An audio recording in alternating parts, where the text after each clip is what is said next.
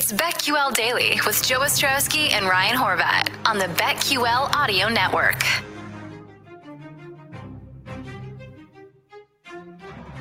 We've got to get into some college hoops, also some Major League Baseball. We're bringing in our friend from The Athletic. His name is Michael Beller. Make sure you are following him on Twitter at MBeller, podcast host and producer for The Athletic. Terrific information. You guys are going to hear that right now with college hoops and, of course, Major League Baseball. We need to start to dial it up here. I mean, we're well inside of a month.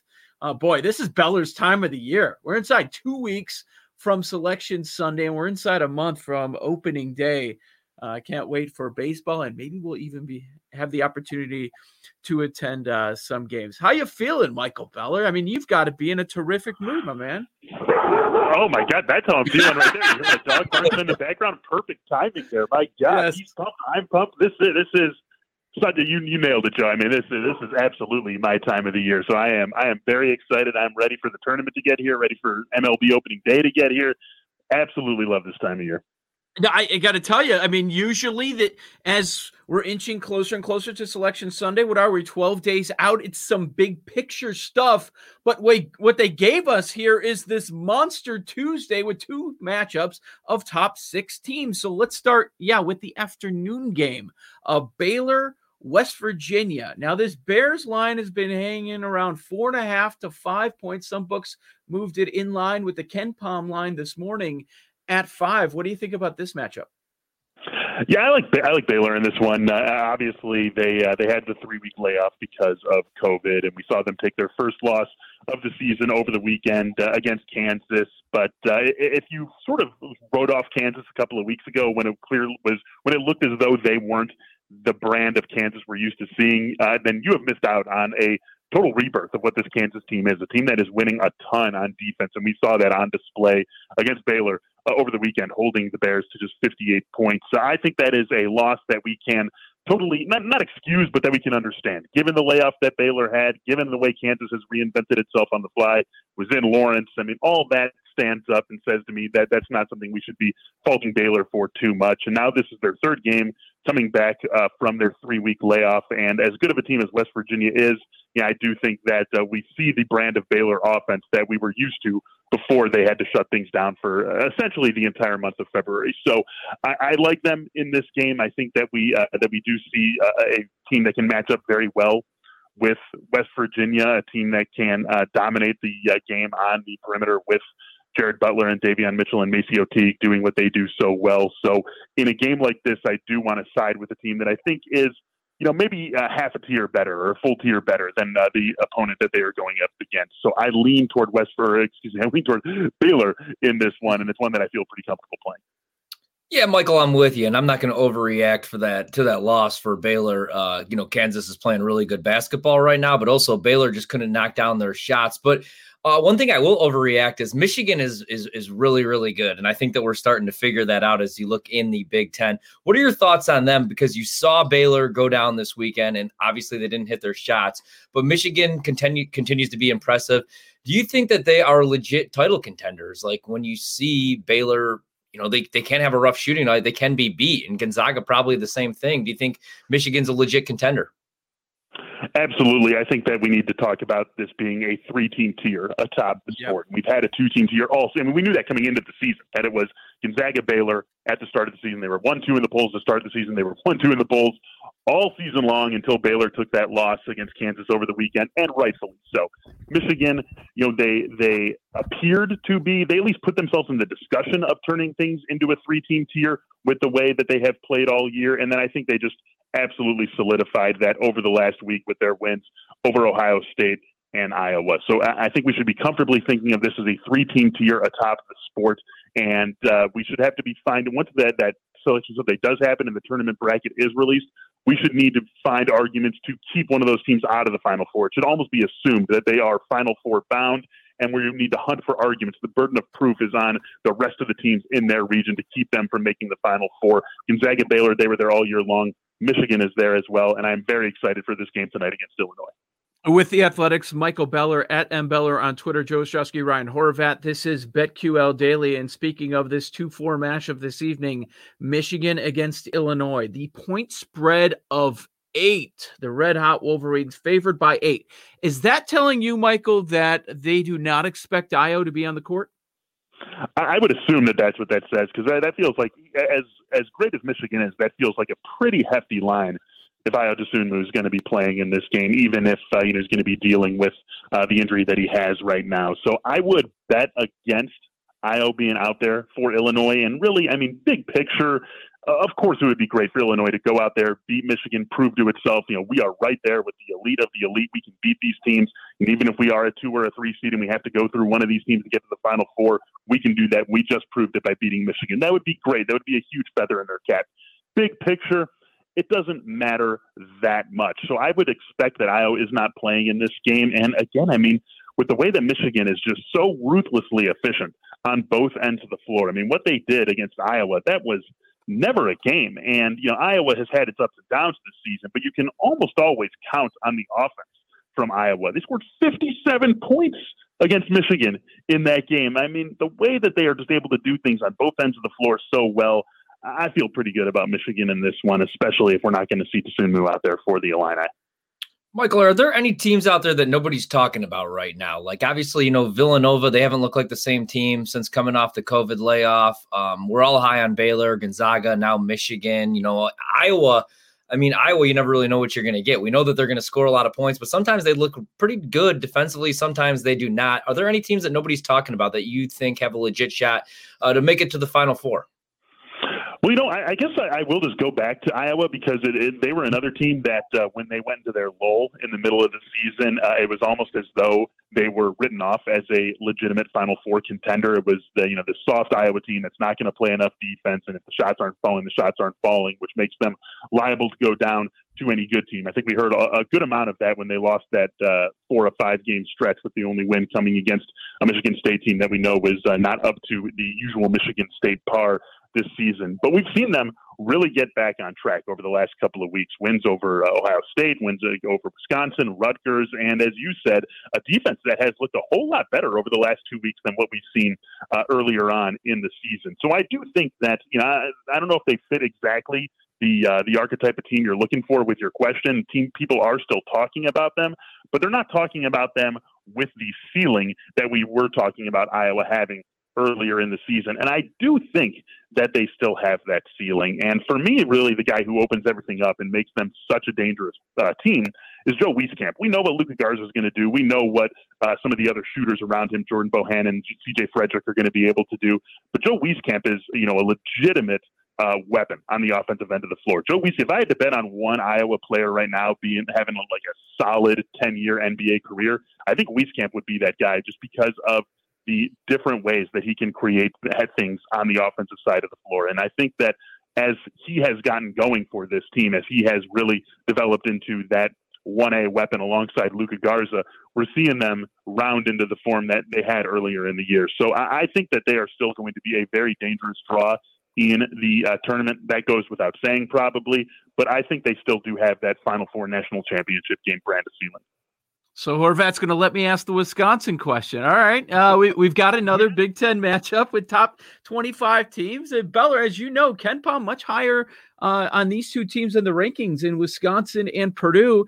And I'm taking a look at PointsBet right now. It's bumped up to the Boilermakers favored by 2. How do you gauge this matchup? I think Purdue's my favorite play of the night, you guys. Joe, I think you remember this about me. Ryan, maybe you know this, maybe you don't. I'm a Wisconsin grad. I follow this team very closely, and it has been such a frustrating watch this season. It's the same old Wisconsin in that there is no one who creates anything off the bounce. I think Johnny Davis could do that if he was given the opportunity to play 30 minutes a night, but Greg Gard just doesn't let him do that. So this is yet another Wisconsin team that if they make threes, they're going to be in it. If they don't make threes, they're not going to be anywhere near the game. That's just the truth about this team, and the just insane regression of both Brad Davison and Nate Reavers this season has really made that shot falling dependence for this Wisconsin offense really tenuous. And we've seen that a lot over the last, month, 6 weeks or so, with the losses that they've taken against Illinois, against Ohio State, against Penn State, games against Michigan and Iowa that they were just never in. And we entered the season with them, Wisconsin, being in a seeming top tier of the Big Ten alongside Iowa and Illinois. And Iowa and Illinois have mostly lived up to their end of the billing. Illinois has probably been a little bit better. Michigan put themselves in that group. Ohio State put themselves in that group. And Wisconsin has fallen completely out of that group. And just with what we've seen from them now for the balance of the season and really for the entire Big Ten slate, I just don't see why we should trust this team as a shot-making team. Demetric Trice, I think he's going to go out there and mostly do what he does on any given night. He's the only guy who I can say that about. And so I just am never going to feel comfortable backing Wisconsin. Purdue, not necessarily an explosive offensive team, but Purdue pretty much delivers on what you expect them to do. Sometimes it's good enough.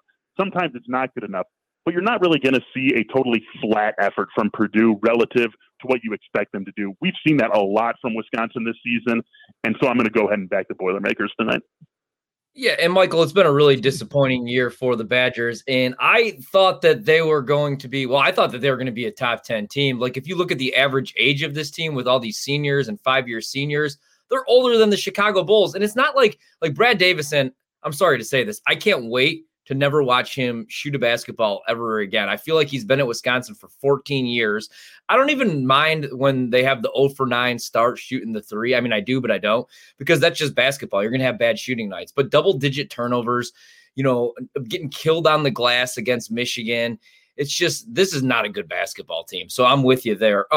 It's a loaded slate today. Is there anything that you like? We got Duke, Georgia Tech. There's some of these games that nobody's really talking about, some underrated games. Toledo, Central Michigan, 4:00 start. That's one of the reasons I'm looking at that one. Anything that you like on today's slate that we haven't talked about yet?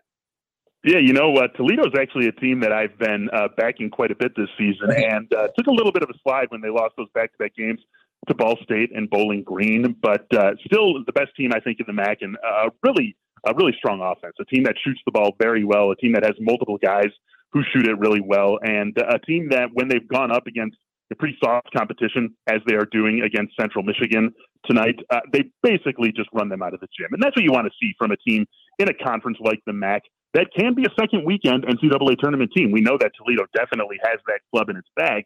And so you want to see them always comfortably take care of business when they are going up against that second, third, fourth tier competition in their own conference. And we've really seen that all season long from Toledo. They haven't messed around against any of these directional Michigan teams.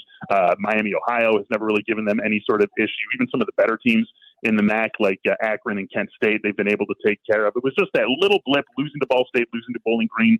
That's going to happen to basically every team in the country, and certainly a team like Toledo in a smaller conference, right? Even unless you are one of the just absolute dominant teams, Loyola from a couple of years ago in these smaller conferences, you're probably going to slip up a little bit. So I think they absolutely just take care of business and roll over Central Michigan this afternoon. So that's definitely what I've got my eye on. With Michael Beller of The Athletic, this is Joe Ostrowski and Ryan Horvat on BetQL Daily. And Michael, we always talk about how it's all about matchups once you get to the tournament. But is there a team or two that is projected to be 2, 3, or even a 4 seed that you've had earmarked for a while? Like, I can't wait to go against this team. Man, I thought you were going to go in the other direction there. Yeah, no. A team that I just don't have a ton of confidence in going into the tournament this year is Virginia. This is it's the same style of Virginia team that we've come to expect under Tony Bennett, but every time they go up against some of the better competition in the ACC, it seems like they always fall flat. And I've been sort of looking at them askance ever since that game right around Christmas when they just got blown out by Gonzaga. And there is absolutely no shame in getting blown out by Gonzaga. Good teams can get blown out by Gonzaga, but that was that we knew that was going to be their one real test outside of ACC play, and they failed it miserably. And then they've gone along in this ACC season. It's a down year for the conference. We expect this to be one of the better conferences in the country every single season. It just hasn't been that this year. And so when I look at having a 12-4 conference record, typically we would assign that to be a great team in the ACC. You're able to win 12, 13, 14 games in the ACC. You're going to be one of the best teams in the country, but that's just not true of the conference this season. Had the 3-game losing streak recently, going down to Florida State, going down to Duke, going down to NC State. It's just not the lockdown Virginia team that we expect it to be. And you still see them being a pretty good defensive team, but this is a Virginia squad that when it is at its best, when it is truly a Final Four contender, they are at the top of the defensive charts, and they're just really not there this season. I don't think they're the sort of team that's going to maybe go down as a 13-4, but I don't think we're talking about Virginia as a second weekend team. And if they do end up drawing, let's say, a Toledo as their 13 seed, or they're a 5 and they're going up against the 12 in Toledo, I think that's where they could really get themselves into some trouble. That's the Athletics, Michael Beller. Michael, stay right there, because coming up next, we want to talk MLB futures and awards. It's Joe Ostrowski and Ryan Horvat. This is BetQL Daily, and you're locked into the BetQL Audio Network. It's BetQL Daily with Joe Ostrowski and Ryan Horvat on the BetQL Audio Network. Live on the radio.com app and 1430 in Denver. Welcome back to the show. We're going to continue our conversation with Michael Beller. But instead of college hoops, we're going to transition over to Major League Baseball. Follow Michael Beller on Twitter at @mbeller, podcast host and producer over at The Athletic. And we want to hit on MLB futures and awards. You aren't tied to these forever. Just some early thoughts, Michael, as we are now at just about a few weeks away from the season here. And we've got to start with the World Series futures. And I'm just wondering about your mentality going in, because there are some people that just kind of throw their hands up and, yeah, of course the Dodgers got Bauer. Like, am I really going to waste money on some other team? Because I think the Dodgers are going to go back-to-back. It's going to be the first time in decades since we've seen that. Over at PointsBet, Dodgers plus 350 to win the World Series. Yankees the second favorite at plus 550. Then the Padres plus 800, the White Sox plus 900, Mets plus 1,000. What is your mentality going in with the World Series or pennant odds, and is there value anywhere? Yeah, I think you can find some. I mean, obviously the Dodgers deserve to be where they are. I wouldn't even be surprised, or wouldn't think it'd be crazy if they were plus 250 or plus 300. We just don't really see that for World Series odds before the season. But there's still some value to be found. I would say the first step here is, I mean, there's MLB is such a have and have not league that I don't think you're really going to be looking for anyone who's beyond like the plus 2,000 range as someone who you're really realistically going to want to have a future bet tied up in. I just don't think we have that team this season. I think, even teams you can maybe get excited about in that range, Houston or Toronto or St. Louis, if you think they're the best team in the NL Central, like there's too many fleas with those teams to really think they're going to run through a gauntlet in the playoffs and get there. But I think there's still some value to be found. And I think the place you find it the most is maybe with the Atlanta Braves, a team that has proven to us that they can be a big time danger in the playoffs with basically the personnel that they bring back this season.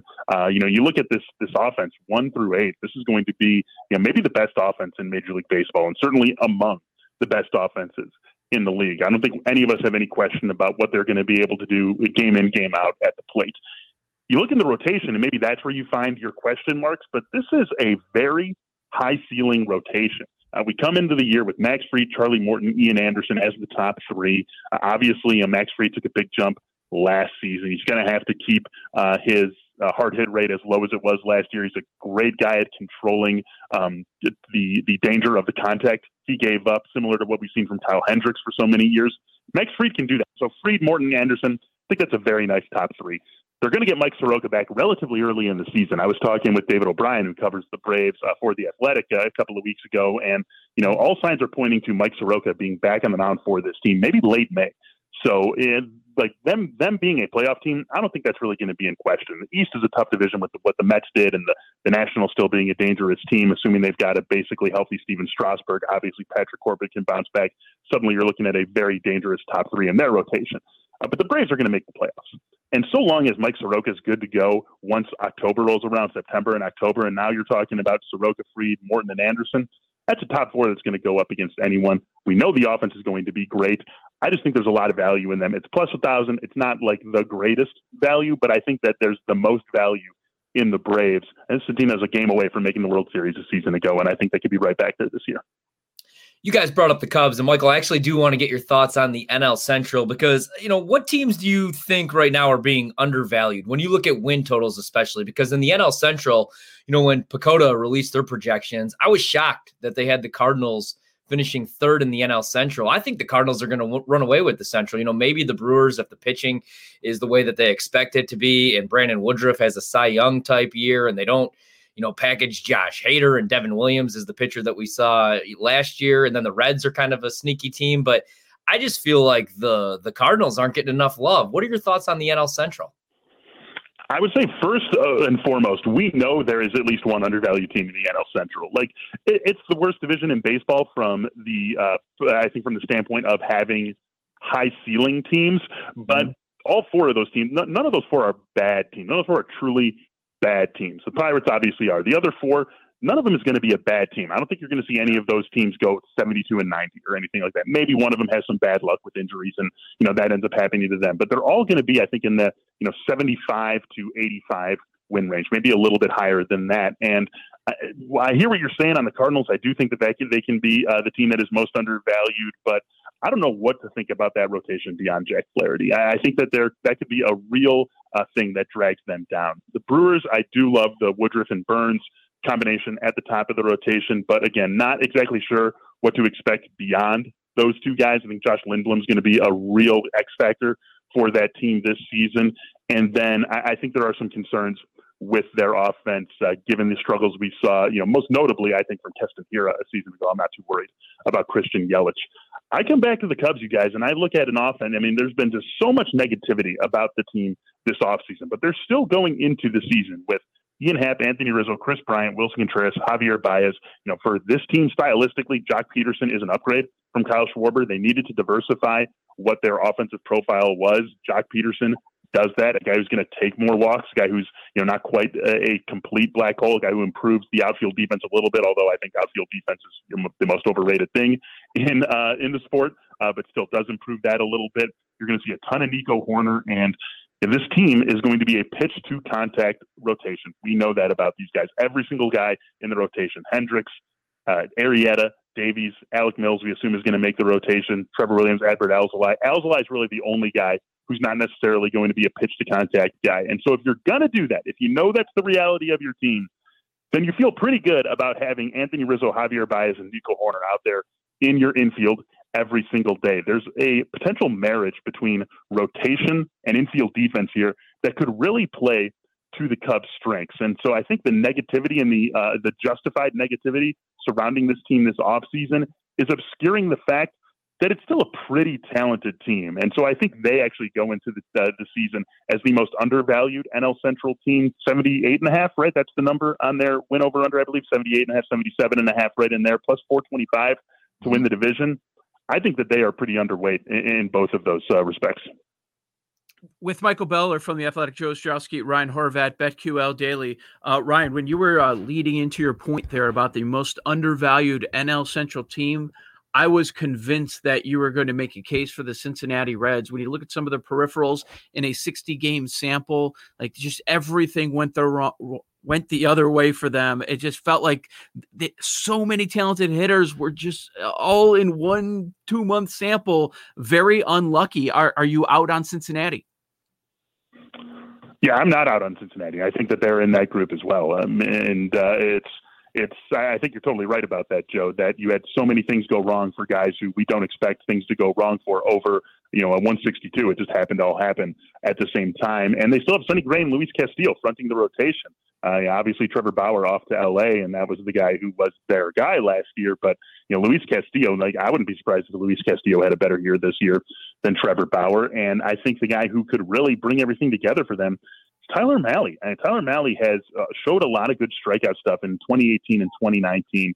Got himself into some trouble with walks, but the strikeout stuff was there. He took it to a completely new level last season, and he gives them a very dangerous third arm in this rotation. And if now we're talking about three guys in Gray, Castillo, and Mahle, who are all going to strike out, somewhere in the neighborhood of 27 to 30% of the hitters they face, they're just not going to let a whole lot of balls get put into play. And so I think that that's the guy who could be the key to unlocking Cincinnati's season, because things went wrong for them offensively, as you said, last year. But we know what Eugenio Suarez and Nick Castellanos and Mike Moustakas, and at this stage of his career, Joey Votto, we know what those guys are going to be. They do have some up-and-comers in the offense with Nick Senzel, most standing out among them. Jose Garcia, if he can get to the majors and be their everyday shortstop, I think he's a guy who could add another element to their offense as well.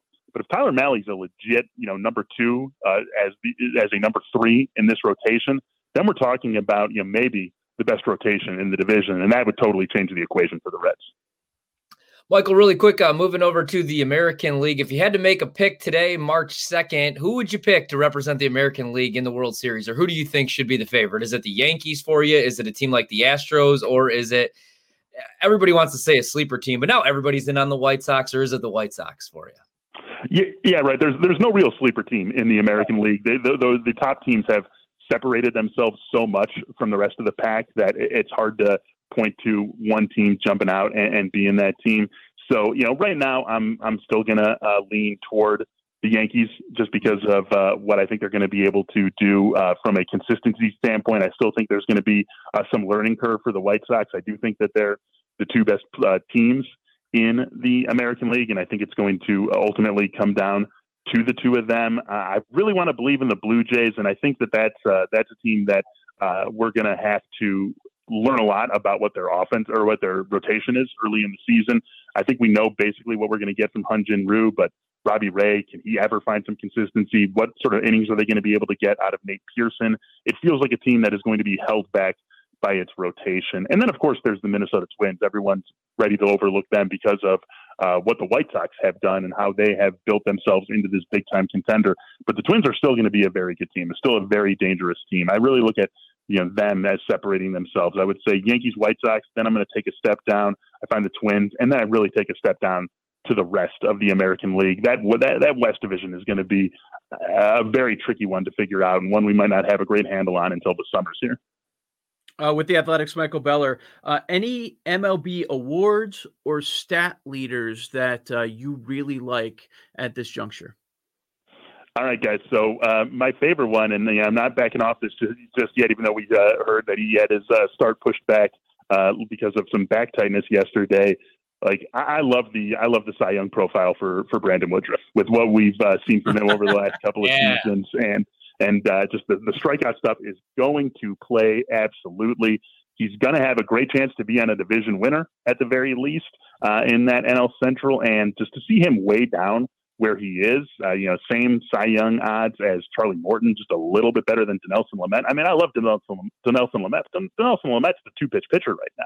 We still need to see a good third offering from him before we take him, totally seriously as a Cy Young candidate over a 162-game season. We've had that from Brandon Woodruff. And so to see him down at plus 2,200, I really like the value on him there. Like, give me him. I think he's a better pitcher, period, than Max Fried. And Max Fried is higher than him. I think he should be more in like the Luis Castillo, Jack Flaherty group. They're sitting at plus 1,500. Brandon Woodruff is that kind of pitcher more than he is any other kind of pitcher. So I absolutely love that. That's the one individual award that has really jumped out at me as we get ready for Major League Baseball season. Now I can't make fun of Horvat anymore for betting on Woodruff to be the NL Cy Young. Michael Beller. I gave that out as my favorite MLB future, and Joe was not a fan. He called me a homer. Well, yeah. Come on, Joe. He's just a Brewers guy. That's what he does. Michael Beller at MBeller on Twitter. Thanks, Michael. Talk soon, all right? All right, guys. Thank you. Enjoy all the college hoops today. That's Michael Beller. Oh, I got to respect that a little bit now. Darn it. All right, we're gonna come back with a brand new segment, and it has something to do with Major League Baseball. We'll debut it next. You're locked into the BetQL Audio Network.